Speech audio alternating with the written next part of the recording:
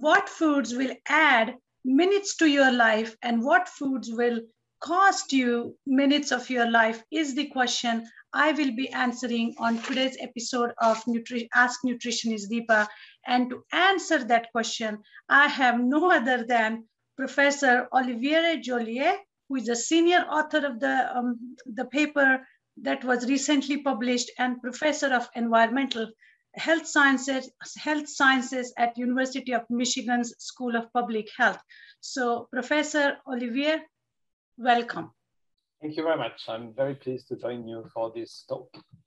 So as you can see, as a dietitian, I was super excited to see the findings or the title of the news flash that was flashed in front of me, which was a hot dog could cost you 36 minutes of healthy life. So bravo on publishing such a wonderful paper. And tell me what triggered you to look into this subject matter. Like I've been working on food sustainability and life cycle assessment of food system since the early 90s. In fact, we pioneered with colleagues in Europe a bit the field of doing the environmental assessment of food over their whole life cycle, from fertilizer production, application to the field, and the waste treatment of the food. And so we did it more from an environmental point of view first. I mean, more the climate change, carbon footprint, and different impact. Eutrophication, we've been publishing quite a bit on that. Water use in the last year. But then we realized on human health impacts, there are two types of impact which are important. One is during the production, like ammonia emission, they create secondary particulates, and we had done that. And then we thought, okay, nutrition, we've been a bit stupid, I would say, in life cycle assessment, because we have not considered the use phase, which is a major impact in our method. So nutritionists were working on you were working on your field, we were working on the environment, and we thought, okay, we need to bridge that. And in fact, the project we've been working on was a dairy project first, that we started with that. And we were put together with a nutritionist, Victor Fulgoni, from Impact LCC, and who is a great colleague. And together we have ideas popping up, which was really, and we started to look at, could we, beyond the nutrient indices, like Victor is the lead author for the nutrient rich index, the NRF index, which is well known. And but these indices are giving equal weighting to each nutrient. And so we wanted to move, because of life cycle assessment, we are calculating in DALYs, in disability adjusted life years, in changing life expectancy. We wanted a health-based weighting, and that's what triggered, if you like to say, the direction we took. So what did you find? apart from the many things. I mean, the hot dog is just one out of 5,800 food. It's a nice one to communicate on. So I like this one hot dog, 36 minutes of life lost. But on the other hand, the richness of the study is much, much beyond that. It was a sort of flagship to communicate. So what we found is very large differences between different foods, and even within like animal food, and we were finding big differences. So for example, what we find is, and this is based on a large study, the Global Burden of Disease, who had got the health-based study, the epidemiological study. Based on that, we find that the processed meats, for example, is among the most detrimental food for the health.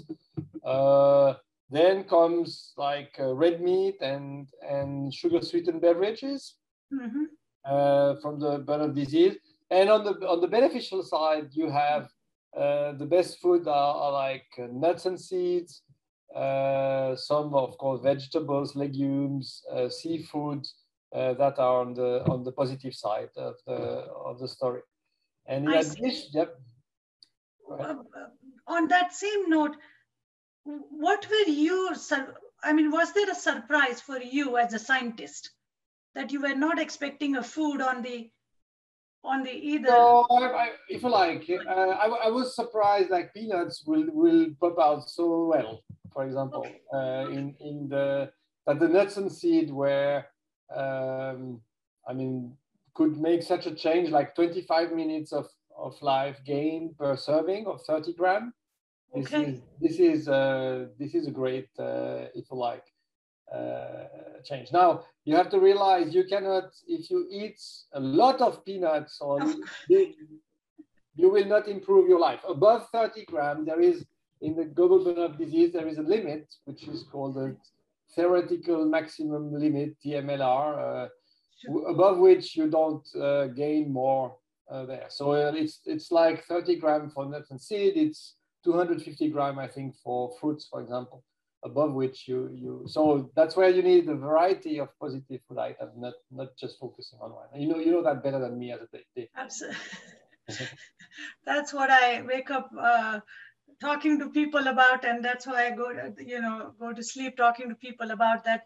We cannot use one food. Even this study, we cannot, like you just mentioned, I don't want people to sit there with a big jar of peanut butter and slap it on the bread and eat it. That's not the point here. The point here is to probably select the foods from the good list, and avoid the foods which are on the bad list, and again aim for more of a very diverse diet. Because would you say now, from sustainability point of view, and that was another thing that caught my attention, that there aren't too many studies, like you said, which combine the human health and the planet health.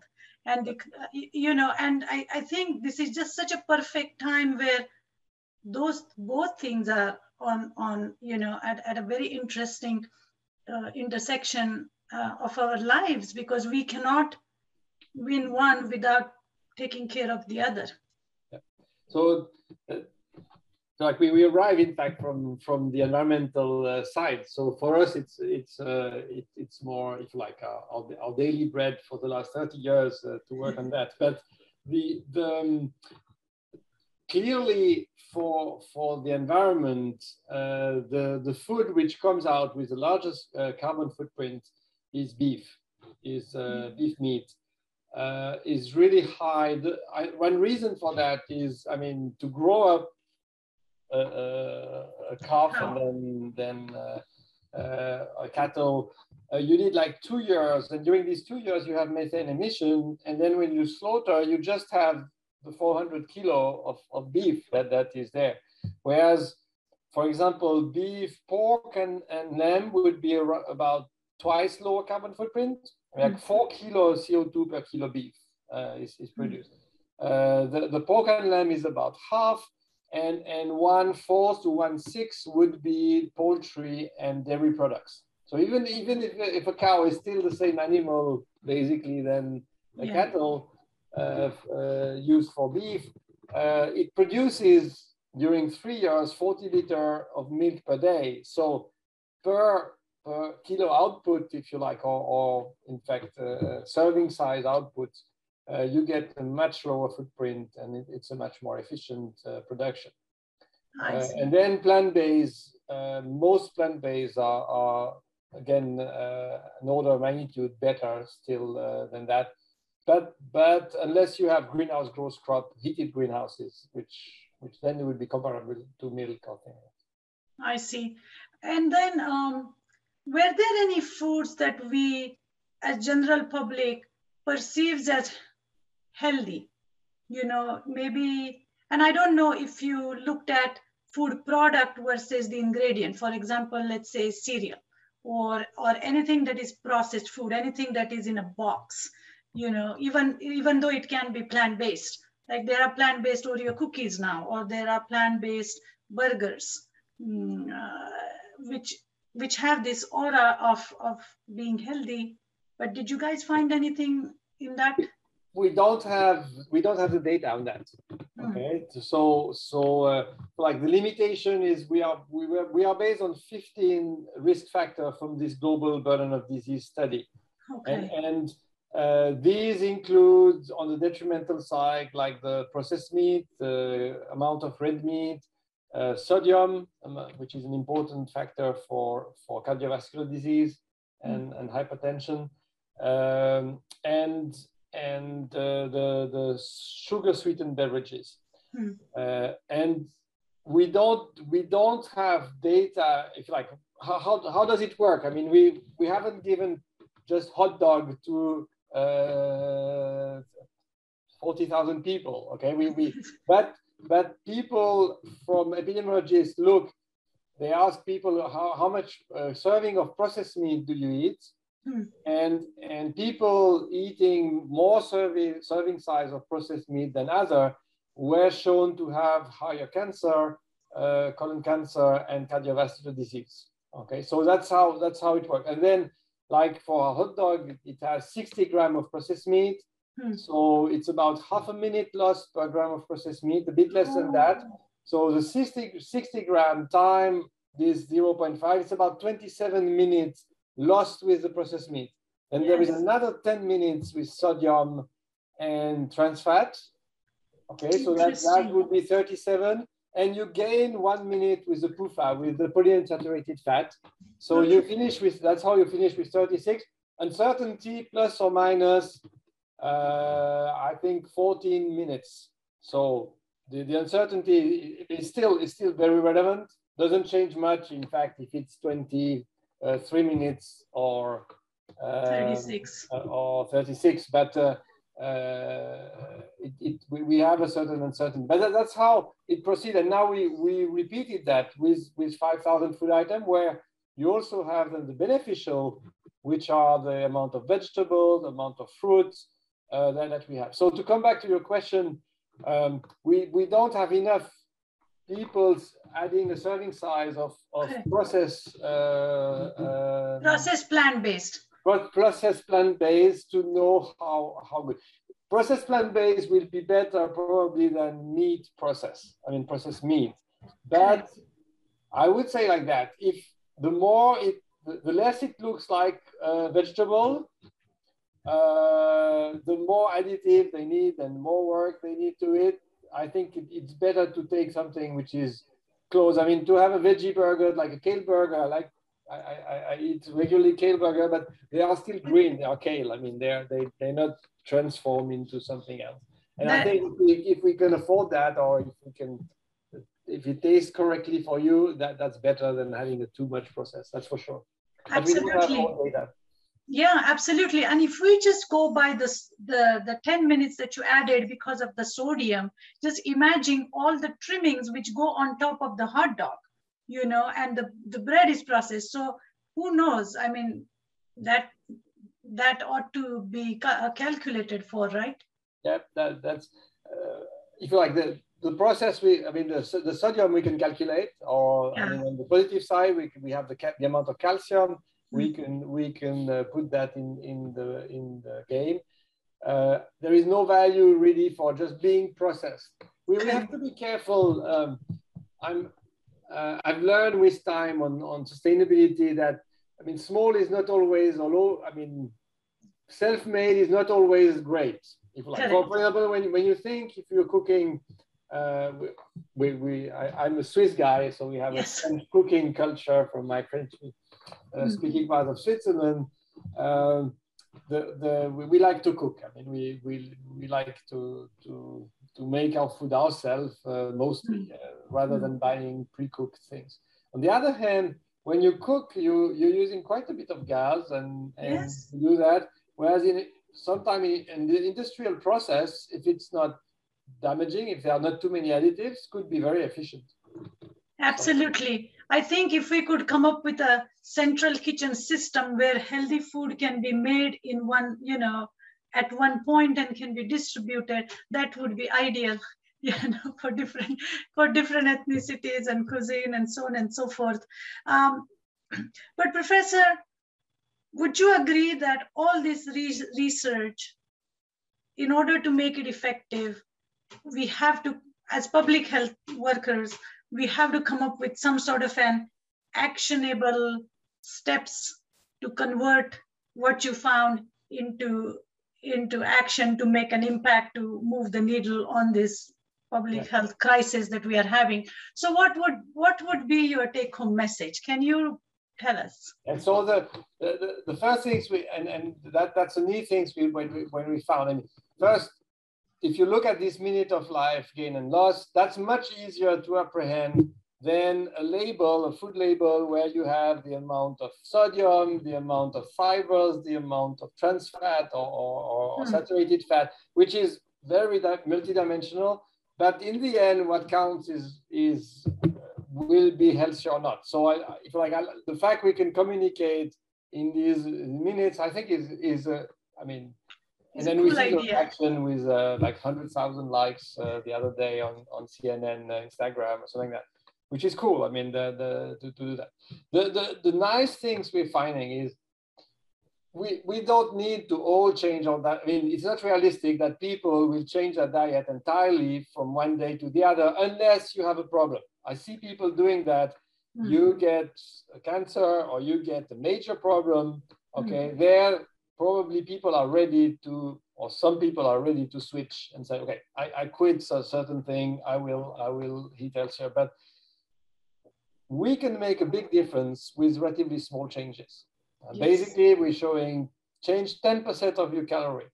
I mean, yeah, quit the hot dog and the processed meat, or reduce it strongly, reduce your beef consumption, and replace it by this mix of healthy food. Could be whole grain, fish, if possible, not too energy intensive fish, but there, and the nuts and the fruit, legumes, and legumes, plant protein. You know, I mean, there's so much variety in legumes, beans, peas. By doing that, you can reduce your carbon footprint, your dietary carbon footprint, by 1/3, and you can also gain about between 40 and 50 minutes of life per day. So that's a great, I mean, over lifetime. And it's not just prolonging your life, it's having a healthier life. I mean, it's having a life free of disease, reduction in diabetes, in cardiovascular disease, and so on. So you just mentioned an interesting point there, that this 36 minutes of loss or this 40 to 45 minutes of gain, it is per day? Yes, this is per day. Oh my God! By doing that every day, you get that, because you basically reduce probably half a portion of meat and half a portion of processed meat, and which is the average people are taking, and gaining that. So if you multiply that by 365 days and 70 years, that's a substantial. That's several years, in fact, which can be gained. Wow. That's amazing. My brain is just spinning at very high speed, because just amount of hot dogs that get sold in the market, if we just start showing a clock ticking with it, that would be an interesting visual for the public to see. Professor, is this list available somewhere if we want to see how the foods are ranked? So in fact, if you go on the supporting information, which is available on Food Nature, there is a third appendix where you can find 160 food, the 160 food mostly consumed in the US, or which are representative of the median category. That's available. We are in discussion with some people to create an app, which would be interesting, or to communicate on a larger scale on that. Absolutely. Professor Oliver Joliet, I cannot thank you enough for taking time from your busy research work. You probably teach as well, but this is a very profound finding, and you know, like I said, it touches the human health and planet health, and hopefully, you know, and like I said, it gives us tools for messengers like me to take it to my patients and convince them basically that this is all worth it, and the good food can be tasty and we can have long, healthy life. So thank you so much again. Yeah, it is great because we can make a difference with small things, one food at a time, and that's just great. Exactly. Remember, like 10%, if they change it, it's going to add a lot of minutes to their daily life. So again, thank you so much again, and we'll meet soon. Thanks everybody for watching. Send us your questions and comments, and I will answer them. Again, thank you, Professor, and talk to you soon.